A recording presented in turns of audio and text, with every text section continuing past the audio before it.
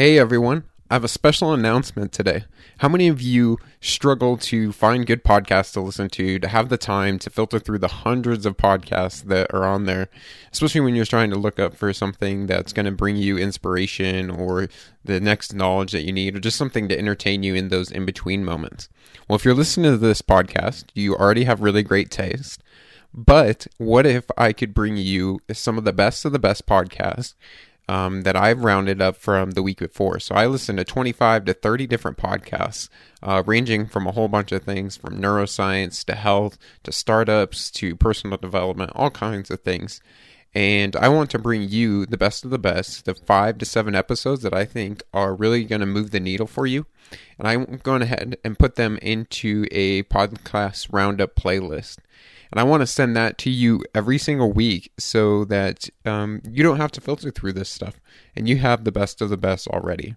So if you text EVOLVE to 509-213-0040, I'm going to go ahead and text you the playlist. And then every week I'll let you know when the new playlist is up and when the new episode of EVOLVE is coming out. So you'll be in the know every single week, have access to that. As well as that's an actual number. Like if you text that number back to me, you get direct access to me. You can ask questions, leave me feedback. I read everything.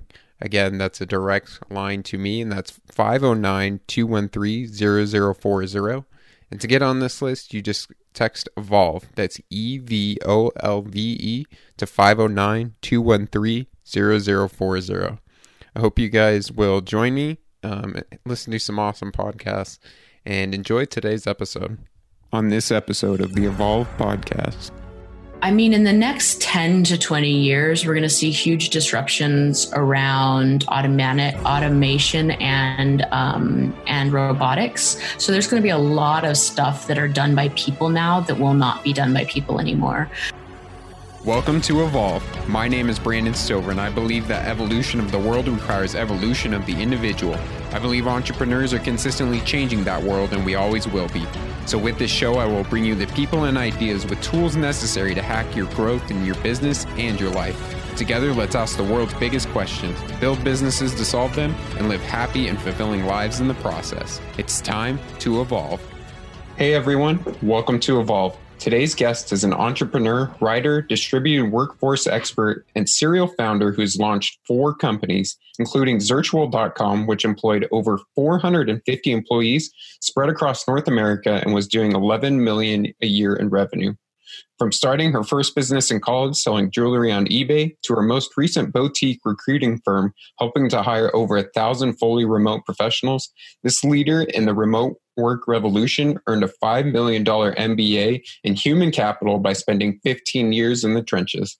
Having started as an English literature college dropout and blogging about escaping the 9-to-5, she fought her way into the Founders Institute, uprooted her life to Silicon Valley, and spent 4 years building Zirtual to a painful exit and emailing hundreds of employees, including her own family, telling them to not clock in the next morning.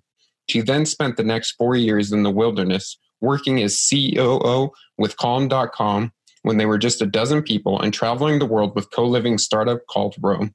After launching Avra Talent and spending the last half decade in the hardest years of her life, she had realized her life's work was with the belief that there is the right job for every person and the right person for every job. With so much experience and expertise, it is a natural next step for her to launch Indie.co, an online platform for remote workers. And what an opportune time with the COVID pandemic and 23 million people unemployed in the US alone, underscoring the need for connecting great people with good work. She has shared her outstanding expertise in hiring, outsourcing, virtual work, and distributed teams for numerous conferences, including Industry, the Future of Work, and Founders Institute, been featured in publications such as Business Insider, Inc., and VentureBeat, and authoring her first book entitled Going Remote, which is a no bullshit guide to stand out, get hired, and take control of your career through remote work. I'm honored to welcome founder and CEO of Indie.co, 4-time founder and a lover of pigeons, Maren Kate. Hi, thanks for having me. Absolutely. Well, let's go ahead and start a little bit with your background and your first startup, Zirtual, which you grew to 450 people. You were 20-something CEO. What was this like for you? I mean, in a lot of ways, it was amazing because we grew really fast in the first few years, and it was just really exciting. It was a completely new experience. The businesses I had built before that were pretty small, from an eBay business that I had throughout most of college to, helping other businesses build out websites and social media presence. So going to Silicon Valley and kind of doing the startup thing was really fun. Also really stressful, but all in all, it was a crazy time. What were some of the biggest lessons you learned during the rise and then the eventual fall? I think one of the big takeaways is to be really clear on what you're going to do with capital and what the reason for raising it is if you do decide to raise it. I was in San Francisco during a time where everyone was raising, capital was kind of flowing, and I didn't realize that just because you could raise money didn't mean it's necessarily the right thing for your business. I just kind of assumed, I was naive, that if you could raise money, not understanding fully just the full expectations that come with raising venture. Right. So that was a really big lesson. I mean, I'm planning on raising money with our new venture Indie, but I now have a much better understanding of, why we're doing that and the goals that we would want to hit. And also understanding when you raise money, you're making the commitment to, go big and do it relatively quickly, like in a 10-year span versus some businesses you want to keep private or not have to grow as quickly. And it just really depends on what you're looking for and also the type of business. Yeah, I think you learned a lot about, finances and taking control of your money as well. Having a little bit of a happenstance with the CFO that you originally had working with you guys. Yeah, it taught me a lot about really understanding, just like you manage your own checkbook and personal finances or should, being not necessarily assuming that just because someone is an expert that they always know what they're doing or that they never make mistakes. So really digging in. And when you have a gut, even as a green founder, at the end of the day, it's your company and your responsibility. So even if someone's got their CPA and went to Harvard, it doesn't mean that they can't make mistakes. So being able to kind of push back on that's important. After that kind of fall, you kind of reached a depression, and traveling, kind of saved you from this. What kind of struggles were you dealing with during those times? When anything ends, it's really difficult, but especially when you've put, the last 5 or 6 years of your life into a company and you're building it with the people that are closest to you, your co-founders, your early employees, it can feel like a death. Right. In a lot of ways, sometimes when you're building something, you put all the energy, it becomes like its own entity, kind of like, it's like I always used to refer to Zirtual as my baby. And right. So when that, when you have to step away, when you sell, even if you have a great exit, I know founders that have sold companies from millions to billions of dollars. And when they step away, it's kind of devastating because it's just like, it's the momentum. It's what they've been doing for the last 5 to 10 years or more. So I would say kind of resetting and understanding your identity outside of a business is really important. And no matter what you're doing, if you're producing art or business or whatever your career is, it's important to have your own identity outside of that. You're not just what you do. And I think especially in maybe the high pace venture startup world, sometimes we forget that and we get so excited, chasing a big dream, your whole life gets tied up into it. How did you navigate those waters of kind of finding yourself, especially in the in-between of projects? I mean, it took time. It took a lot of reading. I read a ton. I did a deep dive. I thought potentially I might want to start a business in the death care industry. Yeah, I see. Because I had just gone through some losses, and it was actually one of the most amazing kind of things that I did, because even though I was thinking through, is there a business opportunity to help people mourn better? I started digging into the philosophical side of kind of memento mori and how we lead better lives when we're very cognizant and not afraid of death. And I think that was one of the biggest things that helped me move on and kind of, shake off the funk that I had been in for a few years. But at the same time, also traveling's amazing, reading is amazing, and then just time, letting yourself take the time to feel all the feels and to process through things, and just to choose to put one foot in front of the other and keep going. Yeah. Well, you decided to return to the market of human capital and built your agency. How have you been helping employers kind of find that perfect fit for open roles? Yeah. So when I was at Calm, I talked to the founders there and just some other entrepreneurial friends. And I was kind of kicking myself for some poor hires that I had made at Zirtual. And I had just assumed that it was because I didn't know what I was doing, but I assumed everybody else did. Because that's often, kind of how we think. And all the founders I talked to is like, oh yeah, no, none of us know. Like in the beginning, it's always really hard to hire, especially when you're hiring for a role that you're not an expert at. So if you're an engineer, it's easier for you to hire engineers. But if you're not an operator, it's hard for you to hire a COO or a CFO.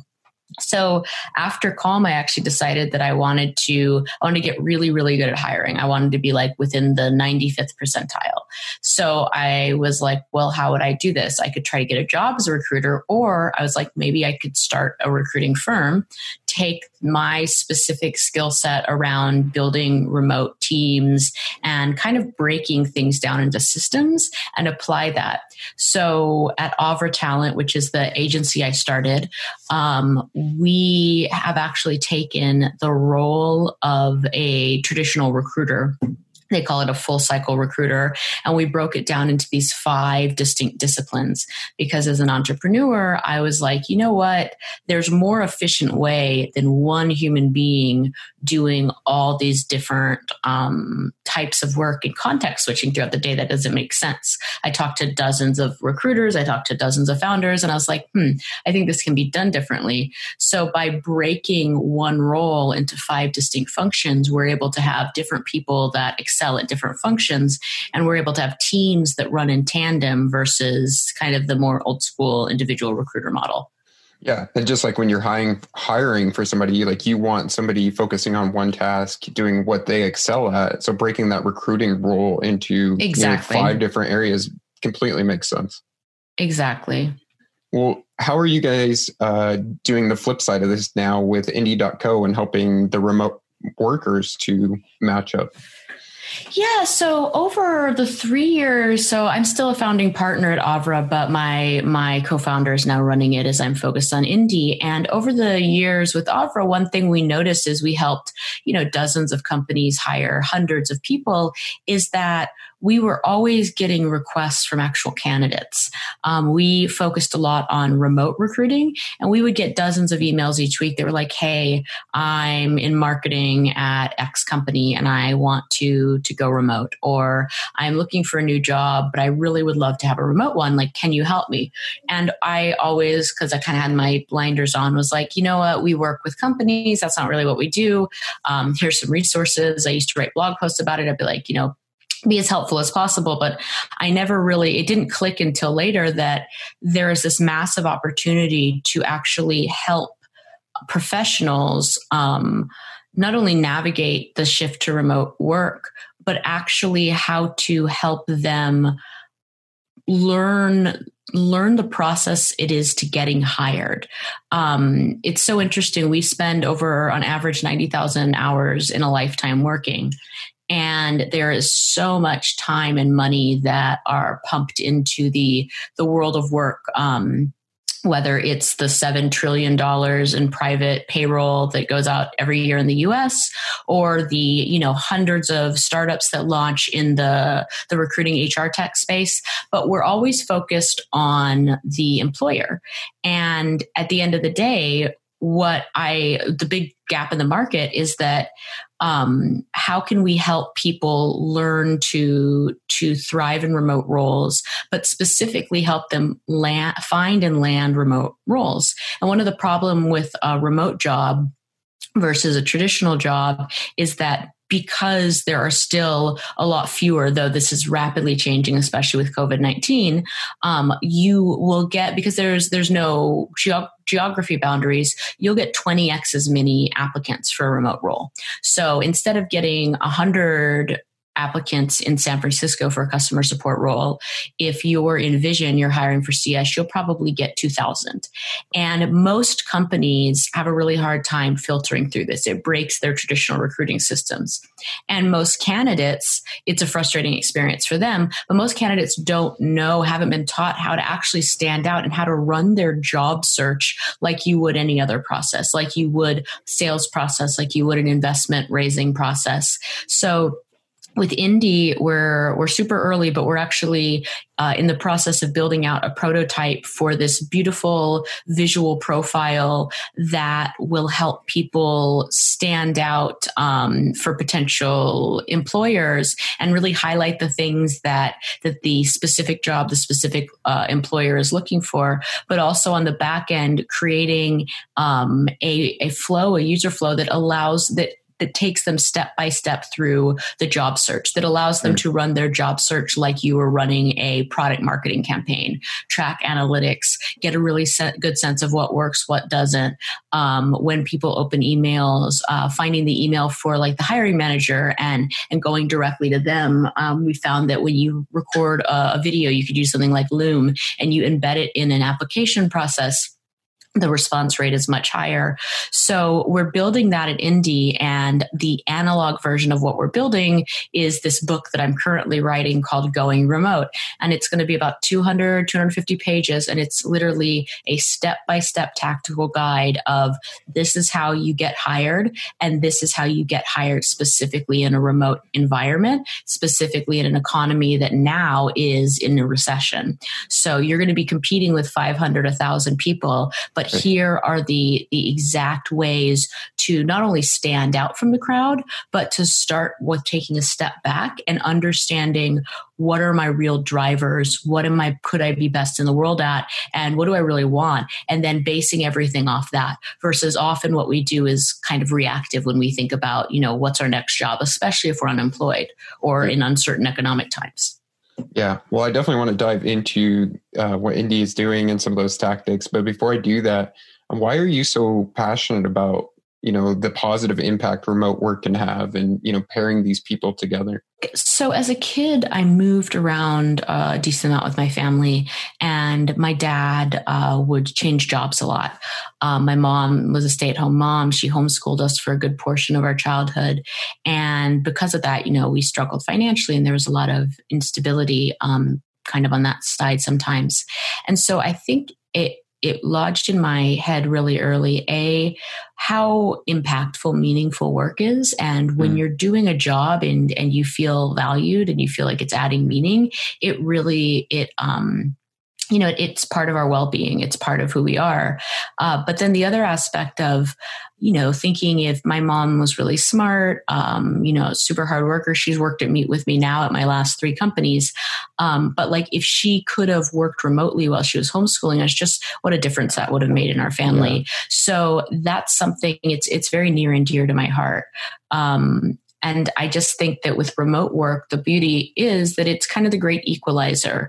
You don't have to be in the Bay Area. You don't have to, remote work is so much more about results than optics. And that's something, as someone who didn't grow up, with a silver spoon and who didn't go to a great college. So I got all this amazing network where, I can call on a friend of a friend and like get a cushy job on Wall Street. I always bucked against the idea that, I love the idea of if you are good at what you do and if you work hard and you can present results, then, like meritocracy pretty much. I completely agree. And I think that's the huge aspect of it, getting away from the butt and seat hours to rather what kind of results can you do? And it doesn't matter who you are, as long as you get those results, that's what you get paid for.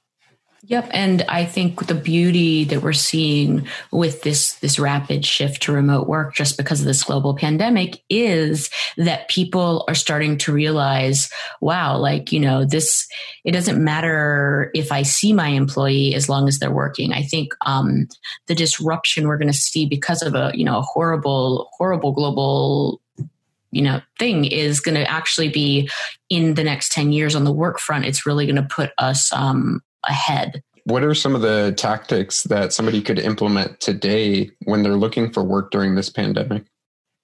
Yeah, absolutely. So I think the biggest thing is starting with understanding your foundation, understanding what's really important. Like I mentioned before, the reactiveness we tend to kind of deal with, especially when we're uncertain or we need work, means sometimes we just start going and applying willy-nilly. You go on AngelList, you go on ZipRecruiter, you ping people, you submit resumes. But what we need to realize is that, first of all, the people at the other, you are your product, especially now. We're changing jobs every 3 years at this rate, and it may be even more than that in the future. So when you're looking for a new role, it's really important to understand what is important to you, what I call it your career drivers. At different stages in your life, different drivers are going to mean more. If you're already financially set, money might not be as big of a driver, but maybe instead growth is a big driver, or giving back.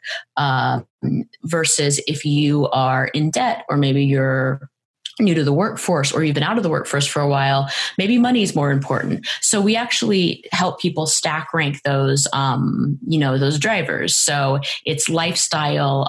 Is it more important for you? Will you take a pay cut or do a different type of work if you can have more flexible work versus more, 9 to 9? So being able to break all that down and really take a deep look at yourself and what you're looking for, and then where you want to go, like what your goals are. And it doesn't matter what they are. It just matters being honest with yourself, writing it all out. And then from there, you actually think about what you're good at.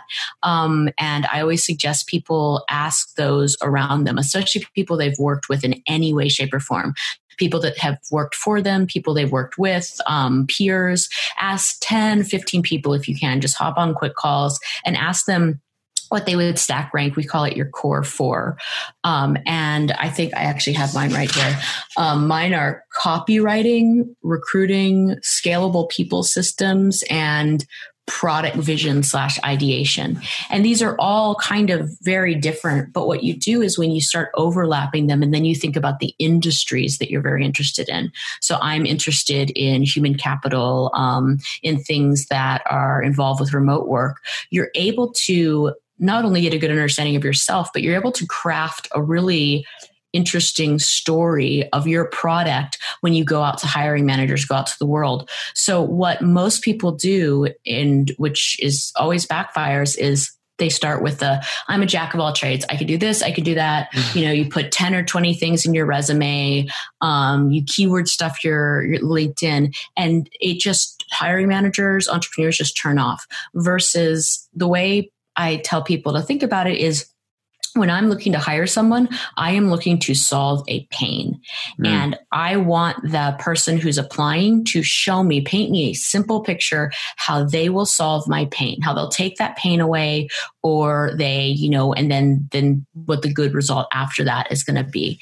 And the great part is, it's like, it really is all about simplicity. When you're, so you say, when you're a digital marketing manager and you're applying for a role, you say, hey, company that has had to shift online because of COVID. You've got all these great products and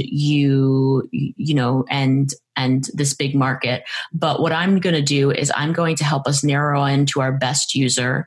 And then I'm going to take the sales through digital channels and I'm going to 10x them.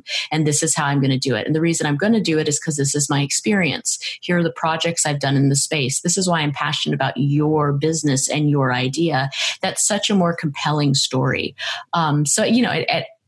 I think what we forget when we're looking for roles is unless we're in sales, we're usually not very good at selling ourselves. Right. And that's kind of what I'm trying to help people unlock, because once you do figure that out, especially once you understand your drivers and what you're really good at, it just unlocks the process. You go like so quickly, you'll be within the top 5% of anyone applying for roles because you'll stand out so much better.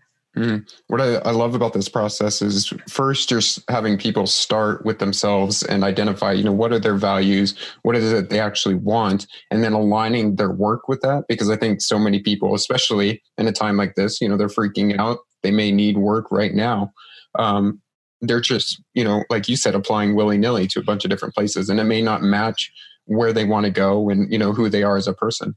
But then the second thing is taking those values, taking those goals, and then being able to market yourself just like a product, because you are the product in this age, and showcasing to those people why you are different and you're going to help their company and what you're going to bring to the table.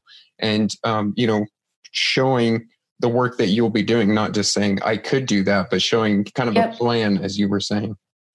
And then also it's just at different stages in your career, and depending on what your drivers are, what you're looking for, even what the market is like, you're going to shift the way you tell your story. So you may be applying for one role where you highlight your experience more heavy. You may be applying for another role where you actually highlight some of the projects you've done, or personal testimonials. That's another thing we tell people to do. Ask for testimonials.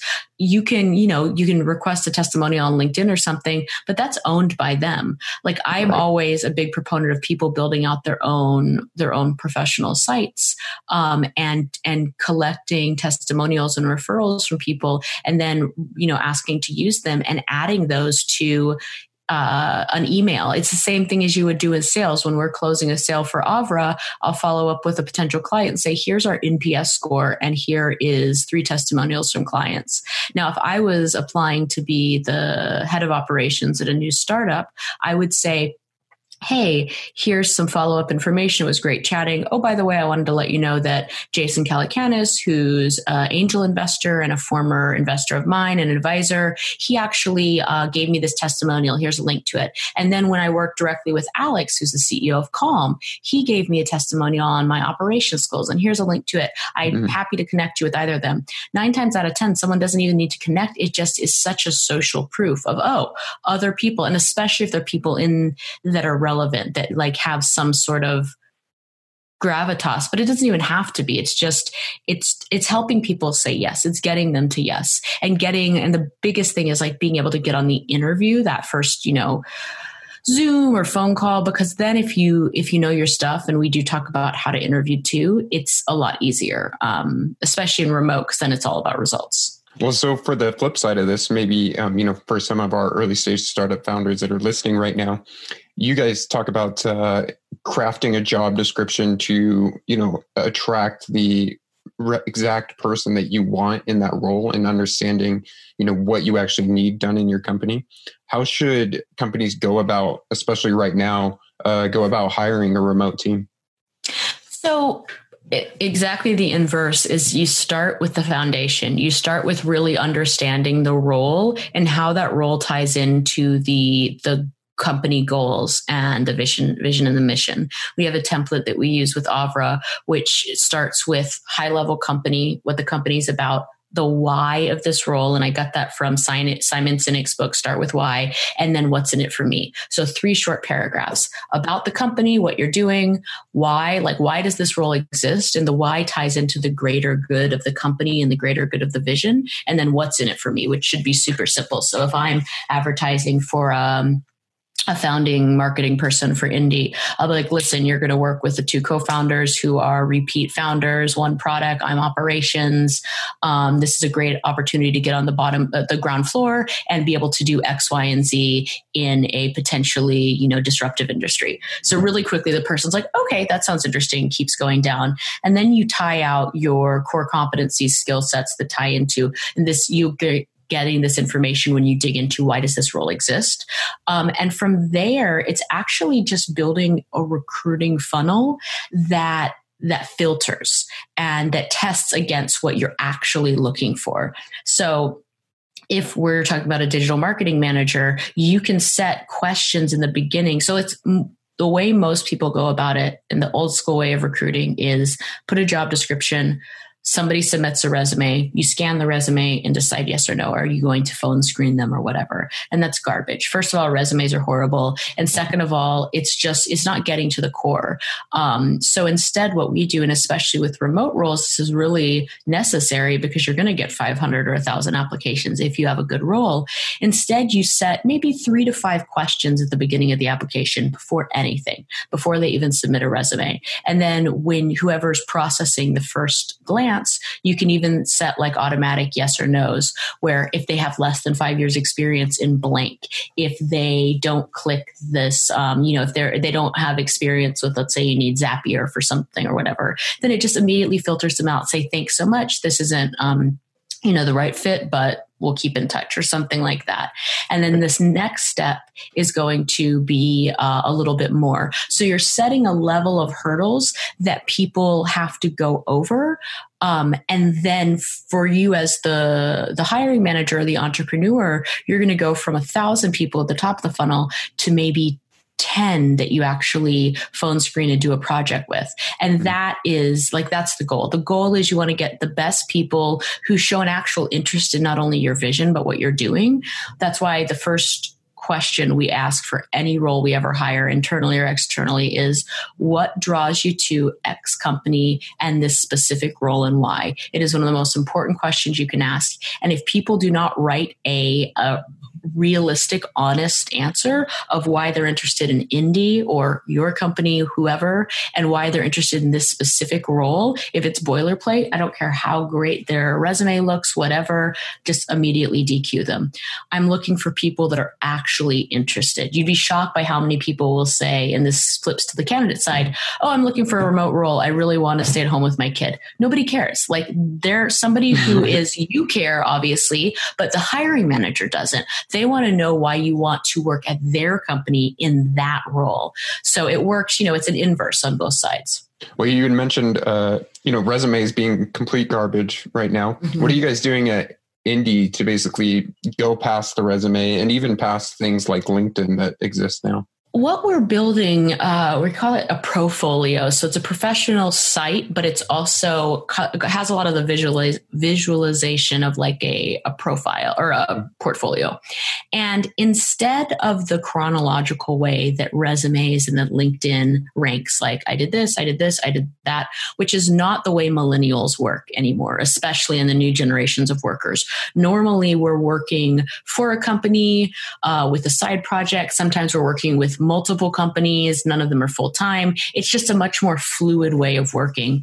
And depending on where we are in our careers and our goals, what we're doing is we actually are creating these profile sites. So they're like a Squarespace, but for your professional profile. And each component, each box is a different thing to highlight. And for your profile, you can only pick 4. So there's maybe 9 or 10 of them, and they'd be experience, be side projects. It would be references.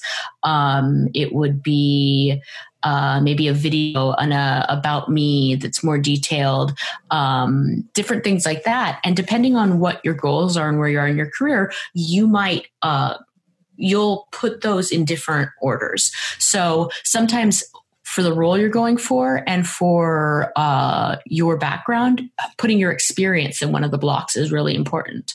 Right. Sometimes putting references is way more important, especially if maybe you're young or you haven't had you have people that say great things about you, but you haven't had a specific, boom, boom, boom resume. So it's just a much more dynamic way of presenting yourself professionally. And then the goal with that is that you can actually create these unique links so you can have a different professional profile for different jobs you're applying for. And you can actually track how certain ones are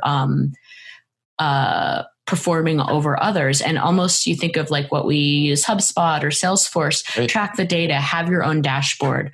And then after that, that's our MVP, which we're building right now. But after that, we're actually looking to build resources and extended resources and community. So even after someone finds a job, how do we support each other in the remote community? And then how do we stay engaged over the long haul? Because one of the biggest complaints for remote workers is actually that feeling of social isolation.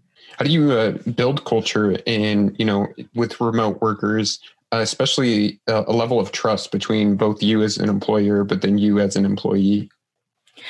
Yeah, I mean, it comes back down to the core values that you have as a founder. And, sadly, if the leadership team isn't all about it, then it makes it really hard. But, talking about early stage founders, the way you build a strong culture is by over communicating, by making your values and your principles really clear and stating them over and over, tying back everything to them, whether it's your hiring process. We use our core values in our hiring process. We actually rate people on them, whether it's how you're deciding whether to give someone a bonus or give them a new position. The idea is that you have strong core values if you hire, fire, reward, and recognize on them. So those four things, if you do that across your company, you'll have the foundation for a strong culture. And then with fully remote, it's creating spaces for people to engage and hang out, and doing video calls versus normal calls, doing in-person meetups when you can. Automatic, WordPress's parent company has written a lot about this. And I think when companies are able to, even if they're fully remote, having team offsites and then company offsites is super important. Well, one of your guys' core values is extreme ownership. So tell me what this means for you and how you live it, and then how you're using it in your business. I think I got the idea of extreme ownership. I was reading some book on the Marines, and I forgot the exact book, but it's just especially. This should be in all workforces or workplaces, but especially in remote, because I can't physically see you and see that you're working. What I need to know is that when I hand you something, so like when I pass the baton to you, you are taking extreme ownership. I don't need to micromanage. I don't need to keep checking in. The way I guess I try to do extreme ownership in my life is both personal and professional, is just like taking responsibility, taking ownership of stuff, whether it's shitty or good. So, if I'm experiencing something in life and I'm not happy with it, instead of saying, business is down because of coronavirus, or a real life example is in the beginning of March, we were just preparing for our pre-seed raise for Indy. I had flown out to San Francisco. I was going to stay there for the whole month. I had a bunch of meetings lined up. I just started to take them. Momentum was starting to pick up. I was like, this is awesome. We're going to close out our round. It's going to be great. And then COVID happened, hit the States. And literally, I remember being in San Francisco with my girlfriend. We were eating dinner the night before the restaurants all closed. And I was like, And then my meetings started canceling. And I was like, oh no. So I flew to Las Vegas where my parents live. I was like, I'll check on them. I was living in New York at the time. And I was like, I stayed in Vegas. I've been here for 60 days. My lease literally lapsed in New York. And I just moved all my stuff here because I'm like, I don't, yeah.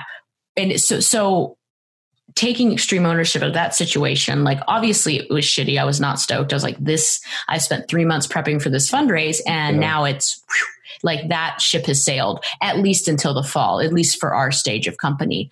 So I was like, all right, well, we need to figure something else out. So me and my co-founder said, instead of doing what we were planning on doing, which is, raising a pre-seed, we're going to apply for accelerators, which will be more dilution, but it'll also be more guidance, which will be nice. And then we need to bring in cash. So we spent a week or two really thinking about it, noodling. And I was like, well, we don't have cash, so we can't build our product, right? We're like, yeah, but we do know what our product's going to be. We're like, yeah. And I'm like, okay, could we create an analog version of our digital product? And that's how the idea for the ebook came.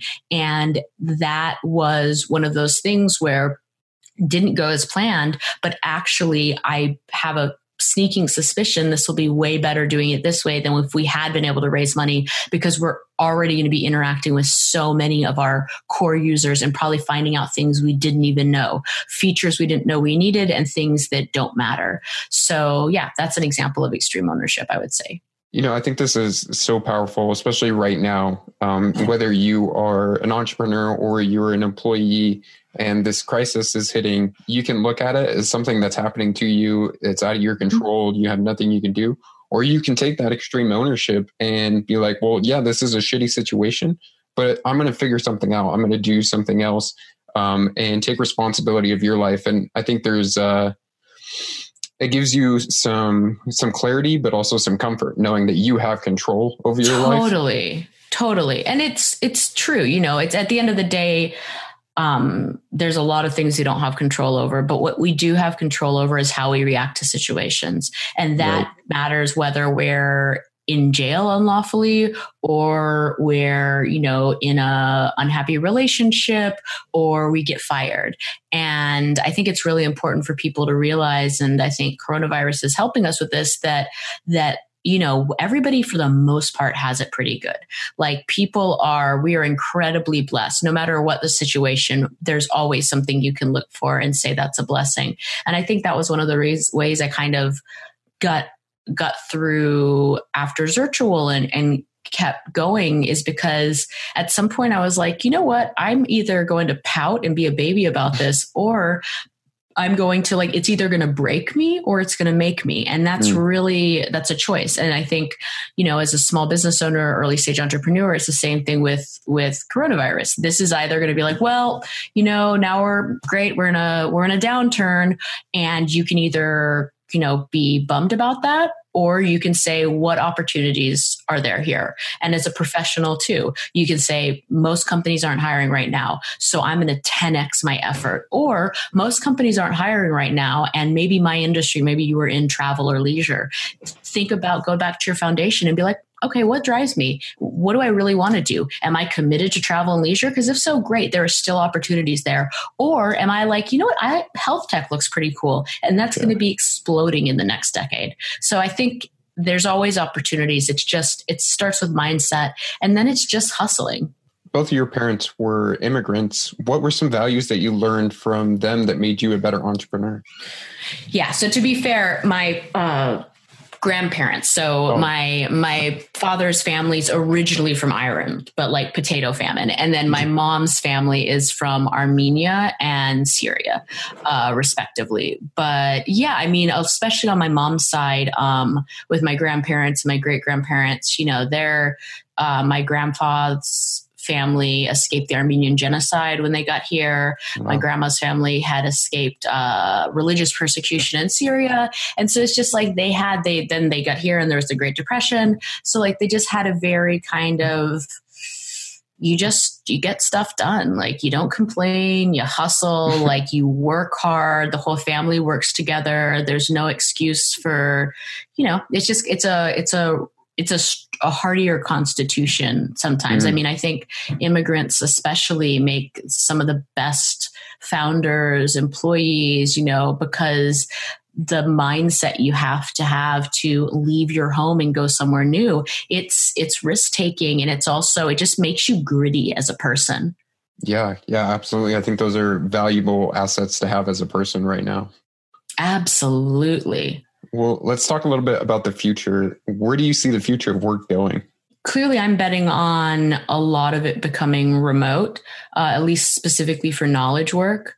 I think that, in the next 10 to 20 years, we're going to see huge disruptions around automation and robotics. So there's going to be a lot of stuff that are done by people now that will not be done by people anymore. Yeah. So I think what's really important is to think about what are things that are uniquely human that technology probably won't be able to copy in the next, I don't know. I'd think about like the lifetime of your career. If you're just getting into the workforce, you're 21, then next 40 years, 50 years. Like, just think about that. If you're in your 40s, next 20 years or something. But think about how long you think you'll be in the workforce, and look into it. Say, where do we think the things that will not be able to be disrupted? And research. There's a ton of research about it. There's super smart people that talk about it, from theorists to physicists to, all sorts of people.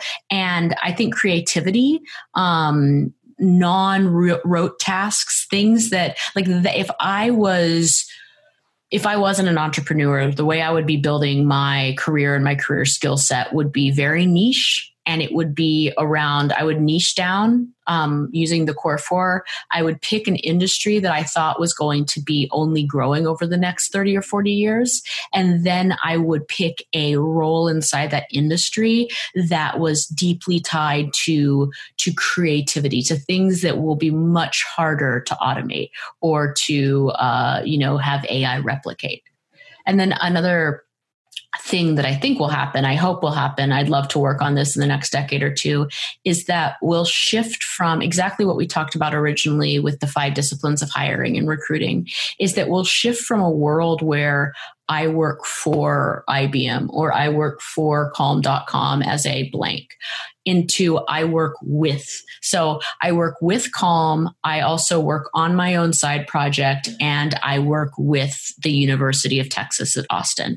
And I imagine a world where we actually where people get more highly specialized and almost work in crews. So you think in terms of TV production crews and movie production crews, everybody has a specific skill set. They come together, they get something done, then they go apart. And it's just it's a more efficient way of getting things done if everyone has extreme ownership and it's run really well. And the great thing with that, and even the idea of microtasks, is it allows for people who maybe aren't that skilled or early in their career to learn. I think there's going to be a shift back to the apprentice model that hasn't really been around since like the Middle Ages, of how do people learn very specific skills and provide value while they're doing it. Yeah, I think one of the beautiful sides of what's going on right now is it's giving people kind of a look into the future, what's going to happen as, we get replaced by automation or things taking over jobs, and how can we spend the time right now reskilling or learning the skills that we need to do, and basically kind of getting training wheels right now for that future. Future-proofing your career. I think there needs to be courses in school. I think that we've done a very poor job as the world has changed to actually educate people on not only how to get work, but then how to shift, how to grow, how to pivot your career if needed, how to future-proof your career. My goal is that with this book, that in the future, that we make it good enough that it can actually be taught to to like seniors in college, and be like, this is how you get a job. Like, you need to know this, because there's I think 3 million college graduates this year that are coming out into a crappy economy. Like, I don't care if you spent 4 years or 6 years in school, if you don't know how to apply it to work. Like, I just think the education system needs to rapidly evolve if it's going to do service to the people going through it. Absolutely. And this is what I'm actually interested in. And I'm researching education right now in order to launch a new higher education model that basically marries passions with skill acquisition to solve complex problems in the world. How do you think, or like, how would you, if you had a magic wand, create a model for higher education that would teach some of these things? I don't know a ton about it, so I can't speak too intelligently, but I would say, just back of the napkin magic wanding it, would be figuring out what people, like understanding natural proclivities.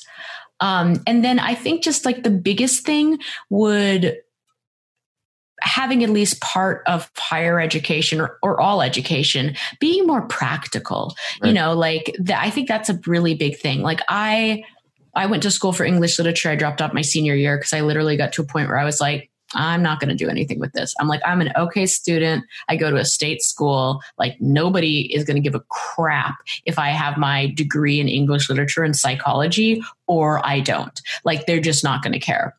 And it wasn't until after college that I would say a lot of my education has been driven by reading, like reading and reading and reading everything from, books hundreds of years old to modern books. And that has been super interesting to me. It's just the way I learn. I think a really big thing is different people learn in different ways. Different people have different proclivities and interests, and letting people explore that and then letting them see, like apprentice model, what that work actually looks like versus 4 years in kind of a bubble and then dropping them onto the real world. Like I do think I think probably most of the benefit for college comes from like a social aspect, right, versus, and even you think really nice colleges like, Harvard or Yale, like it's the people you get to know. It's the network. It's the connections you make more than, and even the educations I'm sure are awesome, but I just think it needs to be rethought. Yeah. And I think doing things in the real world, working on real problems, doing things like apprenticeships, not only is going to allow the student to see if they actually enjoy doing this work and, if they're capable and want to go down the path of mastery to get the skills for that, but it also vets on the employer side, like, oh, these people can actually do this. Absolutely. I want to hire this A-star person once they get done. Yeah. And that's something down the line with additional MVP or like additional features with Indy is we actually want to have it so people can almost like a trust pilot, but for professionals. So it's like when I can easily say I'm really good at building recruiting systems, but I could be full of it. Like, how do you know? I could have gotten lucky with a few roles and a few companies that were doing really well. I could be a smooth talker and I could be not good at it at all. Alternately, I could be not a smooth talker, which I'm not, and I could be awkward at interviewing, which I am, but be really good at that. So how can you have a quantitative way of saying Marin's within the 90th percentile of building remote recruiting organizations or operations, and somebody being like, cool, like I need that, versus if somebody's maybe in the 60th percentile, how can they level up and learn, or where is that beneficial? So, well, you mentioned learning quite a bit from books along your journey. What have been the best books that you have read? Oh, such a hard question. I read a ton. One of my go-tos is Principles by Ray Dalio.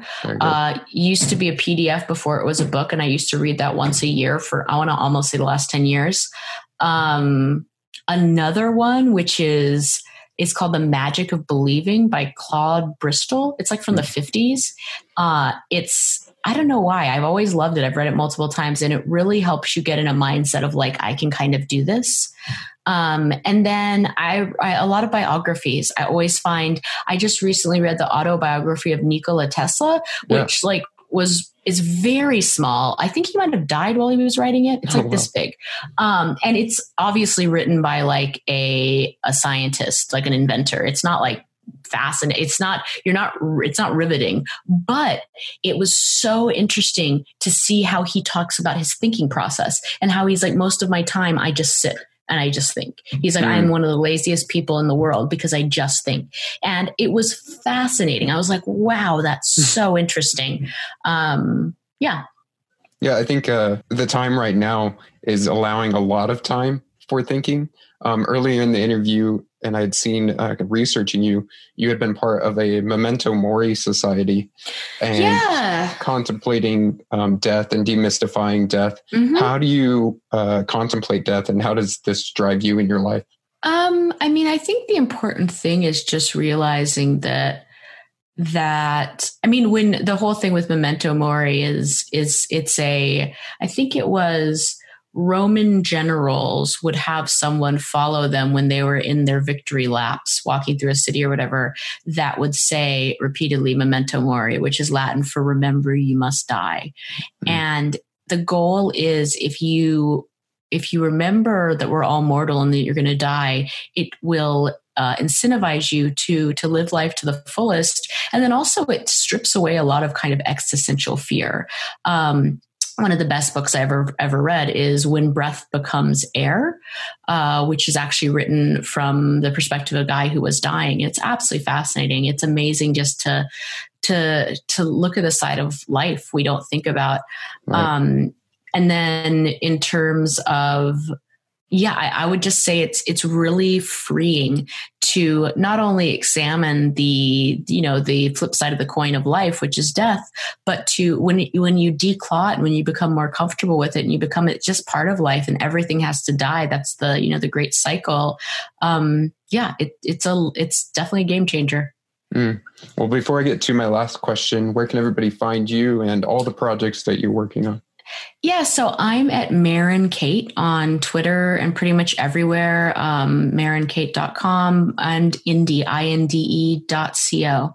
So, but yeah, I'm my name is a little bit unusual. So, my last question is, how can we push the world to evolve? I mean, I think it's well on its way, whether we want it to or not. But I think, in a specific way. What do you mean? Oh, I guess how can we take control of that and move it in a way that we want it to go? Well, I would say probably extreme ownership is starting small and pushing yourself to evolve. That's the biggest thing. That's all you really have control over. And then if you can do that, and then it gives you a little more bandwidth to maybe help other people and raise consciousness that way. Yeah, well, that's a great answer. And thank you so much for coming on the podcast and sharing everything that you had today. Absolutely. Thank you. Thank you so much for listening. As you know, word of mouth is the number one way for things to grow. Evolve is not just a podcast, but a movement. And to help this movement grow, I would appreciate so much if you were to share this podcast episode with a friend, with another entrepreneur, with an early stage founder who needs inspiration and the tools and tactics to make an impact on this world. So please share this episode. And until next time, my friend, keep evolving.